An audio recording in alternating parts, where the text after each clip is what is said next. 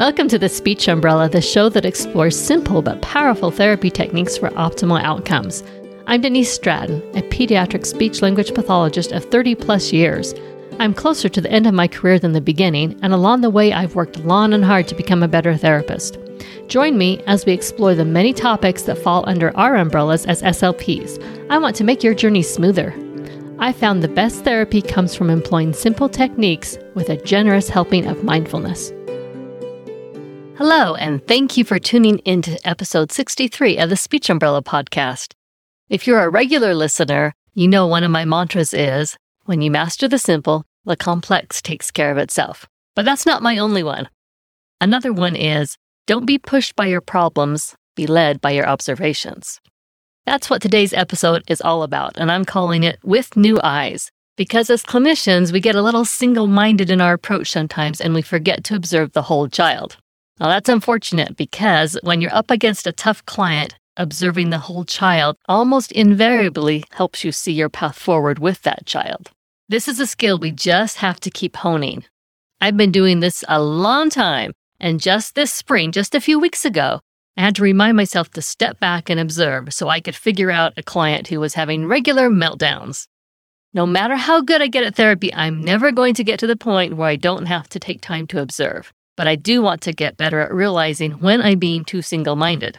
With that in mind, what I'm going to share with you today are 3 stories. No formulas, no therapy techniques today, but just stories of looking at clients with new eyes and then being led by that observation to more effective therapy. In addition to seeing these 3 clients differently, I also learned 3 lessons applicable to life and therapy. My hope is that by sharing these stories with you, you'll realize who on your caseload could use a new eyes approach, because that's what Pam Marshala did for me. A long time ago, when I was working at a school, I attended a seminar given by Pam Marshala. I learned a lot. She was so awesome.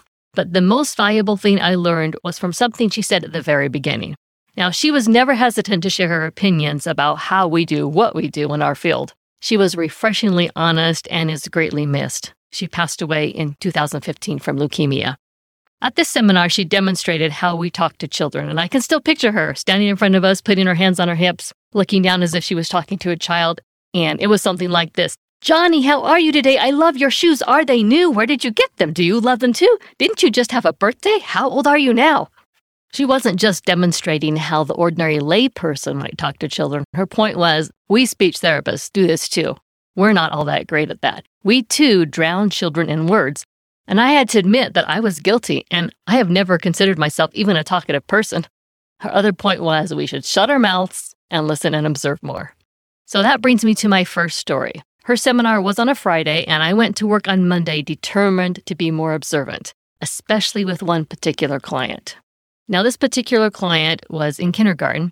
He had a cognitive delay. He possibly had autism. His mother had left the family, so his father was raising him. His father struggled with literacy, and we suspected he got too much screen time and not much language modeling at home, and there were also socioeconomic difficulties. So yeah, this kid had a lot on his plate. He talked a little bit. He communicated a little. He could form sentences. They weren't great sentences, but he could. But even with his cognitive delay, I suspected, and his special ed teacher suspected, that he could do more. He just came across as being stubborn when you worked with him. He refused to talk sometimes, absolutely refused, and he wasn't selectively mute. There was something else going on. Well, we, the special ed team and I, we weren't blind to his circumstances, the ones I just described. I mean, we could only imagine how they were affecting him. But at the end of the day, you still have to have IEP goals. You have to do something with them and hope to see progress, no matter what was going on in his life. At that point in my career, the only thing I could come up with was working on grammatical morphemes.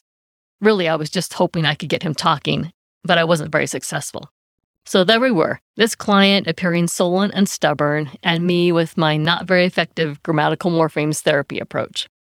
So that Monday, I was walking with this client to the therapy room, and I noticed how he walked. Drifted would be a better word, down the hall. He was so hesitant. He walked so lightly that it was like his feet weren't even making contact with the carpet. His voice was so quiet. And the impression that came to me is he's a ghost in his own life. He's afraid to leave an impression on the world. No footprints, no sound waves, nothing. When we got to the therapy room, I ditched the therapy plan, And I just encouraged him to be loud with me. I talked loudly, I sang loudly, we threw our arms out, we stomped our feet. I just wanted him to be there, to not be a ghost anymore, to make an impression on the world. And you know what? He tried. He really did. I had a new approach with that client because of seeing him with new eyes. So lesson number 1, until your client wants to make an impression on their world, nothing else really matters to them. My second story is about a client who couldn't have been in a more different situation. The common thread is that he also seemed stubborn and reluctant to talk. He came from a 2-parent home, super educated parents, elevated socioeconomic status. They read with him and they were concerned about his education, but he communicated in the briefest possible sentences that he could, not even complete sentences sometimes, although sometimes he had a really impressive vocabulary. So he was a real puzzle. Sometimes he talked fine, other times he was just coming up with these partial sentences. And his language impairment seemed borderline. I thought, maybe he's just not really trying. But I was thinking, well, better safe than sorry. So I started working with him, and narrative language was the approach I chose. I mean, he seemed ideally suited to that. He just needed a little boost in expanding his sentences and describing more, using character names, getting his pronouns a little bit fixed. They were a little bit off. And getting his story grammar down so he could talk about his experiences. Well, easy peasy, I thought. Well, not so fast. His first couple days of therapy were fine. That's what I call the honeymoon period. You probably all have that. And after that, he had good days and bad days, but the bad days were very bad. Full-on meltdowns. He was in all-day kindergarten, and that kind of did him in. But because he was in school all day, he had to have an after-school appointment. He was often tired and cranky when he came, and because of that, I was like, I really don't know what you can do. I really don't know what you're capable of. And he never wanted to talk about his own experiences. I just felt that he was underperforming. And sometimes we think if we're a warm and caring adult who shows that we have all the time in the world to listen to them, kids will just want to talk to us, they'll want to open up, and then we can get them talking about their own stories, and then bingo, we're in like Flynn. Well, that's not always the case. It was something his mother said that helped me crack this code. She said he talked so little compared to his peers, and that made me wonder what his play was like and how much he talked while he was playing. So here's where I observed. I mentally observed a typical conversation with 5 or 6-year-olds, and my eyes were opened. Now think of all the negotiation, the what ifs, and if you do this, then I'll do that, and the imagination and the creativity that kids use to play at that age. If you're behind even a little bit in language, you'd have a hard time keeping up your end. So I put away my pre-written stories that I have. I use Story Champ stories. I have my own pre-written stories, which I've been trying to use. I just put those away for a bit. I pulled out my city rug and my construction vehicles, and I made up mini stories as we played. It was really simple. It was just things like, oh no, the store is out of Easter candy. And then I'd go, I wonder what they should do. And then I'd wait for him to suggest something. I had mini M&Ms, and I had a semi-truck that opens up, so we transported a lot of candy to the store.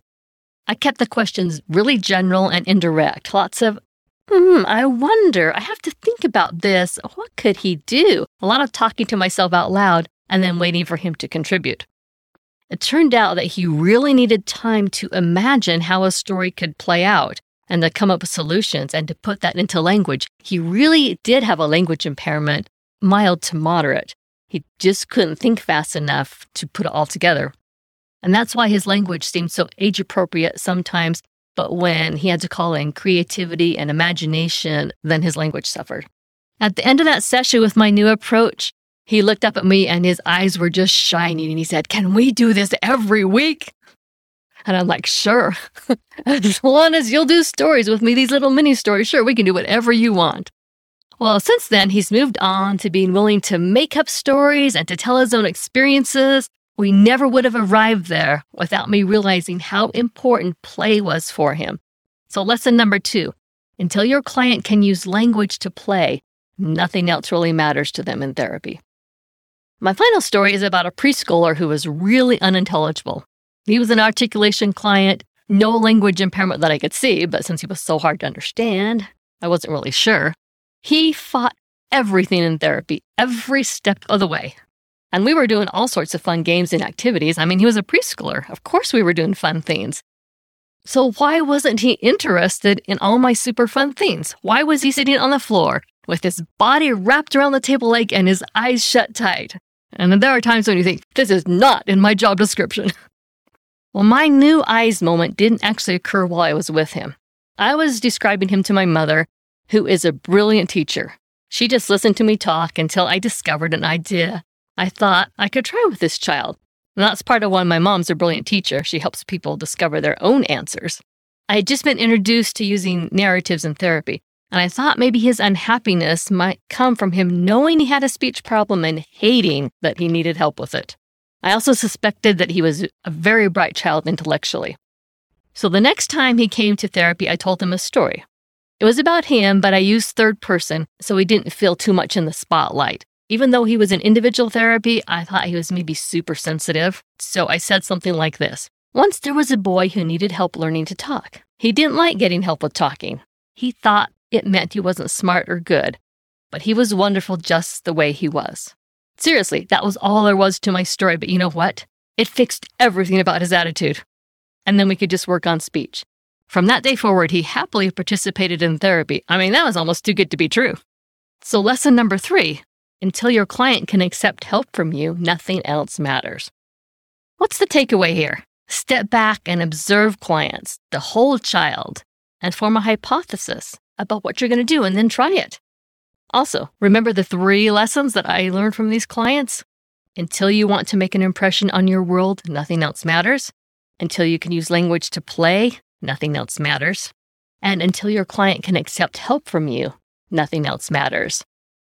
Well, that about wraps it up for today. If you've enjoyed this podcast about being led by your observations, I have a couple of others you might enjoy. There's one called First Speak Their Language. That's episode number 32. And there's one called Permission to Play. That's episode number 12. Thanks for listening today, and be sure to visit my free resource library at thespeechumbrella.com for tons of therapy ideas. And remember, don't be pushed by your problems, be led by your observations. Thanks for listening to The Speech Umbrella. We invite you to sign up for the free resource library at thespeechumbrella.com. You'll get access to some of Denise's best tracking tools, mindfulness activities, and other great resources to take your therapy to the next level. All this is for free at thespeechumbrella.com. If you've enjoyed this podcast, subscribe and please leave us a review on Apple Podcasts and other podcast directories.